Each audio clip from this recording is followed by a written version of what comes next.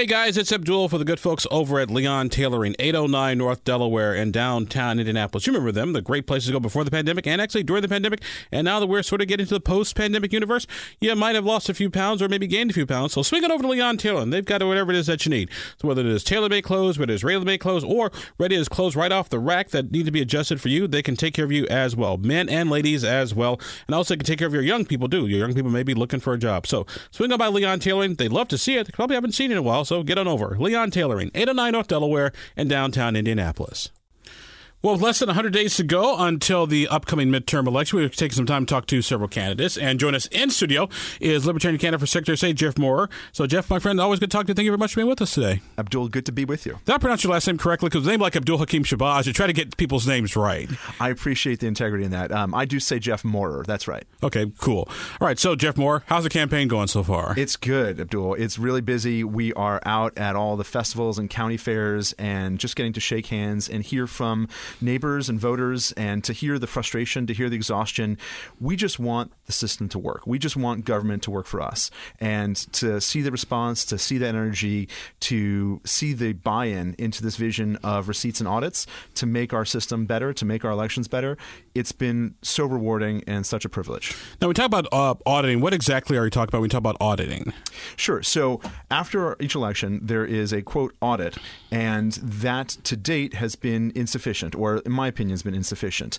The VSTOP organization, which is part of Ball State and answers to the Secretary of State, is tasked with auditing the equipment itself. They choose only 5 counties, and they choose which 5 counties they audit out of 92. And what I'm proposing is something very different. I want to audit all 92 counties, and I want to have an independent audit so that way we can audit the elections before the elections are certified. Now, how would that actually work? Because you've got November, which is the election day. You've got counties of different sizes. You've got, say Posey County only has a few thousand people, but you've got Marion County has almost 1 million people. Can you do that within the allotted amount of time? That's a great question. And the question is, what is the allotted amount of time? Within 30 days, we have to have certified elections by federal law. But we're going to have to become innovative and think about solutions that we can develop. And it probably means having an independent auditor coming in to help us with that component of the audit. Now, what exactly would we audit? What would we be auditing? So, Abdul, you and I are old enough to remember the 2000 elections when we were watching Pregnant Chad and Hanging Chad and Dimple Chad. So auditing to me means going back to a paper backup, some kind of proof that says this is where we were, this is what the vote was. And right now in Indiana, only 40% of all votes have any kind of paper backup. And those are from the VVPAT machines, the voter verified paper audit trail machines. What I'm advocating for is 100% of all votes to have a paper ballot backup. And when we audit them, an audit there means going back to compare the total votes that we tabulated to the paper audits that we're able to audit and paper ballots that we're able to audit. Now, if I'm a regular person, I'm like, okay, are you trying to figure out what my vote was? If you want a paper trail or no, not at all. The secrecy of your vote is paramount. We need to make sure that you are able to keep your vote and your voice secret, but to ensure that you're heard. Sort of like tracking a FedEx package. You can see that the package is moving through and that somebody is responsible and that it exists, but you can't see what's inside of it. Now, what exactly would this do? Because is there an issue with Indiana's election integrity? Because I've been here, 20 years and some change, and haven't heard a whole lot about, the number of votes cast were different than the number of, votes cast. Sure. So the big picture for me was in 2020 and all elections prior, I can't point to my vote and say, there it is, it's been counted. So if I order something off of Amazon, I can point to it and say, there's my package, there it is. And that's the sort of transparency that we want intuitively. Think about how businesses have raised the standard for our expectations. Restaurants have open kitchen models. You can look in and see everything that's going on. And that's that same kind of transparency and accountability that I want for our elections. So that way your vote still remains secret, but that way you can track it and know that the elections are being audited, and anybody who is trying any funny business will be captured and caught in the audits. Now, what about sort of on the front end? Because Indiana does have voter ID. Mm-hmm. You got to check your ID to run the poll book, the whole 9 yards. Is what we're doing on the front end enough to not necessarily need an audit on the back end? So as you would know from business, somebody's always going to get more clever and more creative to outsmart your security system or break into your cash register. So the safety that we have in place is the audit, and that will catch the activity for anybody who attempts to thwart the integrity of the election. Somebody's going to come up with some new scheme, however they do it, whether it's early voting or mail-in voting. There are going to be ways and there are going to be vulnerabilities, always. No system is perfect. But with the audit, we can capture it and understand what's happening and continuously make our systems better and safer. Our guest program today is Libertarian candidate for Secretary of State Jeff Moore. Jeff, we're talking about sort of auditing election results, but also some of the other things that are out there as well. Let's say there is an audit, and let's say there's an issue. Let's say there were more votes cast than registered voters. What do you do? We'll have to look at the specifics of the situation that time, but big picture is we have to get this right. Elections are how we agree to disagree as a civil and civilized society. We have to get our elections right. So if there is a problem, let's get to the bottom of it and fix it. It does us worse if we continue to pretend that everything's perfect and go on that way. What about some of the other election issues, whether it's mail-in voting, whether it's absentee voting? Early vote centers, Diego Morales has wanted to cut the early voting time from 30 days to 14 days, only have absentee voting for military or people who are sick. Otherwise, you'd vote on Election Day. What are your thoughts on the voting process? Sure. I don't plan on any changes for the voting process, but I encourage everyone to vote in person on Election Day. That is the most safe and secure way of ensuring that your voice is heard. But that being said, the exception should exist. One of the exceptions is if you're over 65, you should be able to go and vote remotely. And that's necessary for so many Hoosiers. So I don't want to remove those, but those should be the exceptions, not the rule. And when we're auditing, it'll be easier and faster and more accurate to audit the votes that are cast in person on Election Day when the exceptions are the exceptions and not the rule. So what about somebody like my wife who works her butt off because she's a massage therapist, and for some reason Election Day, she has a lot of massages that she has to do? Will she still be able to, under your system, early vote or absentee vote or mail-in vote? Well, there are about a dozen different exemptions for pulling an absentee vote. And she can certainly early vote under the 28 days before elections. So she'd have to book up at least 28 days worth of massages. She will, trust me. Then make sure you're reporting that tax income. Exactly. Also, what about, like I said, the other thing, too, is like I said, mail-in voting versus early voting. Like I said, Diego wanted to sort of skim that back. What are your thoughts on, like I said, just voting by mail?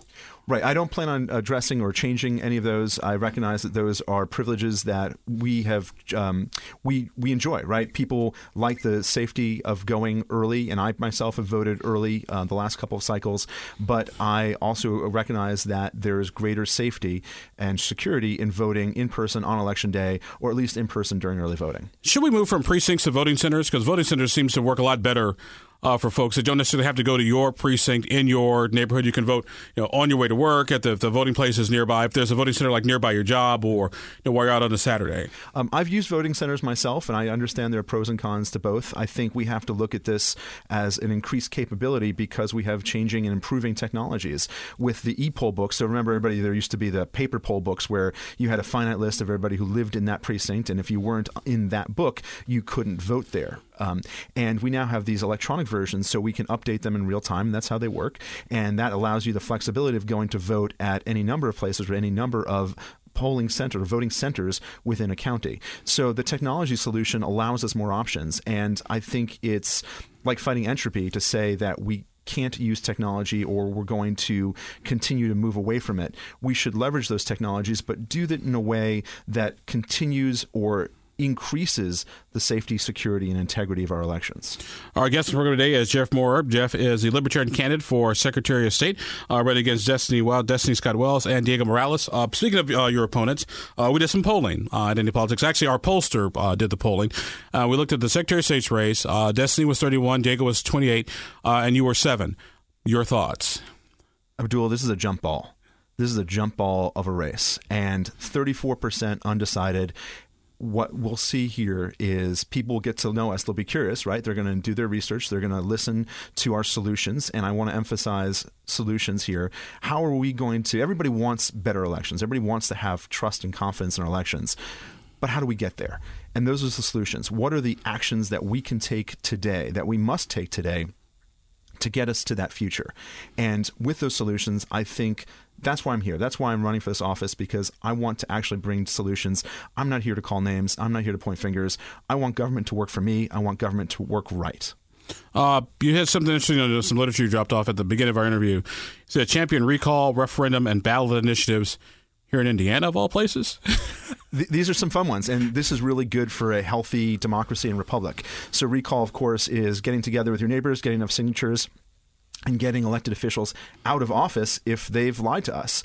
And the frustration that we keep hearing time and time again, somebody promises one thing but delivers another. And so recall gives us the power to keep our elected officials responsive and accountable to us. You can't just shut off a video camera and walk away. Recall forces our elected officials to answer to us. And the opposite of that is or referenda and direct ballot initiatives particularly. Well, I'll get to that in a second. But here's my question is, how would recall work? Because you have to get so many signatures or the percentage of signatures. And what if people are just mad at you because they just don't like you? I mean, I won, but people are just kind of funny that way. I don't like you. We're going to get rid of you. Sure. So obviously this is all written into legislation by the General Assembly and signed by the governor. I'm not doing this alone. I'm going to need to work with those offices and those partners to do this. But other states do have recall, do have direct ballot initiatives. We have referenda here in Indiana, which we see all the time for tax increases only, right? If we want our school district to have additional tax funding, we can vote only on issues like that tax us more.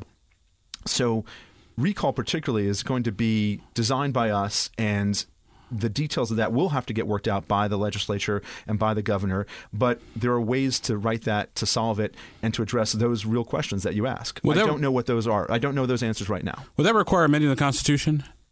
It might. There might be a couple different ways of going through that. But again, the processes and the politics behind it, those are up to the General Assembly and the governor. You also talked about better training for election workers. Feel free to elaborate. That's right. What more training do they need, I guess, is my question. So, Abdul, I didn't bring it with me, but if you bring in all of the books, the election code and the election manual and the quick start guide and the poll worker guide, it's an armful of books. It would be heavy. You'd almost want a wheelbarrow or a radio wagon cart to bring it in. And our county clerks, our poll workers, our election workers, all the staff, they're required to know that. And of course, there are penalties and real repercussions and consequences if they don't know that and they don't act faithfully on that. So part of the training is, and if you look at the Secretary of State's website now, there are half a dozen different videos that are 1 to 2 minutes. And it's a quick overview. There needs to be more training, more clarity.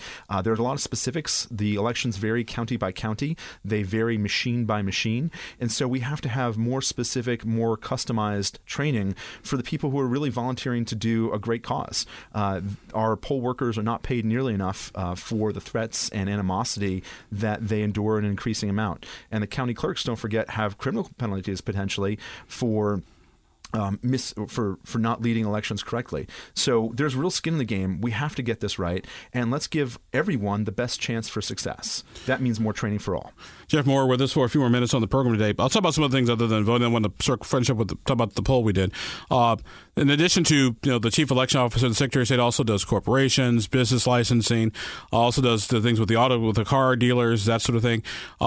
Where's Jeff Moore on those issues, those areas? Sure. Let's talk about two things I definitely want to talk about: business licensing and securities, the securities division. So with business licensing, this is a highly administrative function, right? There's not a lot of policy that goes into this.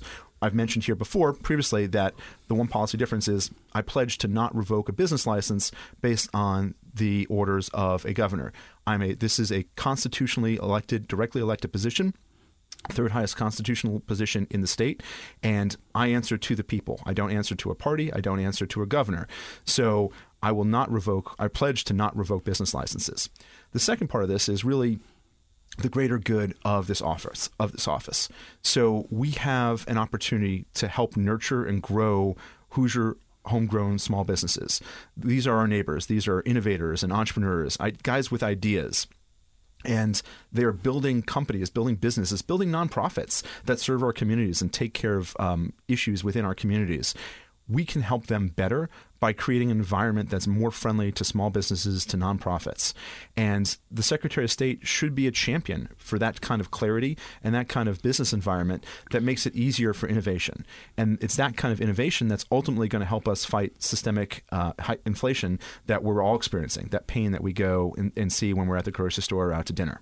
How about business securities and exchanges? Securities. Okay, so the fourth division of the Secretary of State's office is the Securities Division, and that's responsible for investigating, let's call it white collar or securities fraud. So not necessarily one of those spam callers that calls me at least once an hour every day, but really somebody, a fraudster who comes up and sells you shares or equity in a business, and it's not what it's supposed to be or not what they present it as. And so the FBI will typically investigate anything above $10 million, but and let's look at where we are as Hoosiers and as a generation. We have all of our baby boomers, all of our retirees who have worked hard and saved all those years, and they have their life savings, and they're looking for opportunities to invest it, to grow it, to give even more to their kids and grandkids. That's a good thing. That's what we're supposed to be doing. And yet there are fraudsters out there who will take advantage of that and sell them stocks and shares and things that really shouldn't exist. And so the Securities Division of the Secretary of State's office is responsible for investigating that and helping to prosecute the people who are doing bad things and taking advantage of our parents and grandparents who have worked hard and saved and done the right things. Let's protect them. That's a good and noble purpose of government, is to protect consumers, protect the people who've saved and worked. As we get ready to wind down our conversation, I want to go back to the poll that we did, 31-28-7. What do you think your chances are of actually hitting the 10% mark, which then changes the whole libertarian universe? You can now start having primaries as opposed to just conventions. Right. So if libertarians achieve 10% and or second place in any county, there's going to be a transformative effect in politics in Indiana. So just as a step back, this is all under state law. So Republicans, Democrats, Libertarians, Greens, any party, if you achieve 2%, you get included in the general elections. If you achieve 10%, your party candidates get included in the primary elections. And there are a couple benefits of that, but including access to all the earned media, being part of the political discussion, and visibility to your own members and to your own voters. So if separately but related, if you come in second place in any one of those counties, then your party gets to appoint one person to that county's election board. And county election boards are comprised of three people: the county clerk, the first place party, and the second place party appointees. And in that case, libertarians will have a chance to appoint libertarians to those county election boards. And I'll remind you that Donald Rainwater ran for governor in 2020, and he came in second place in about 33 counties, so 1 out of 3 counties in Indiana.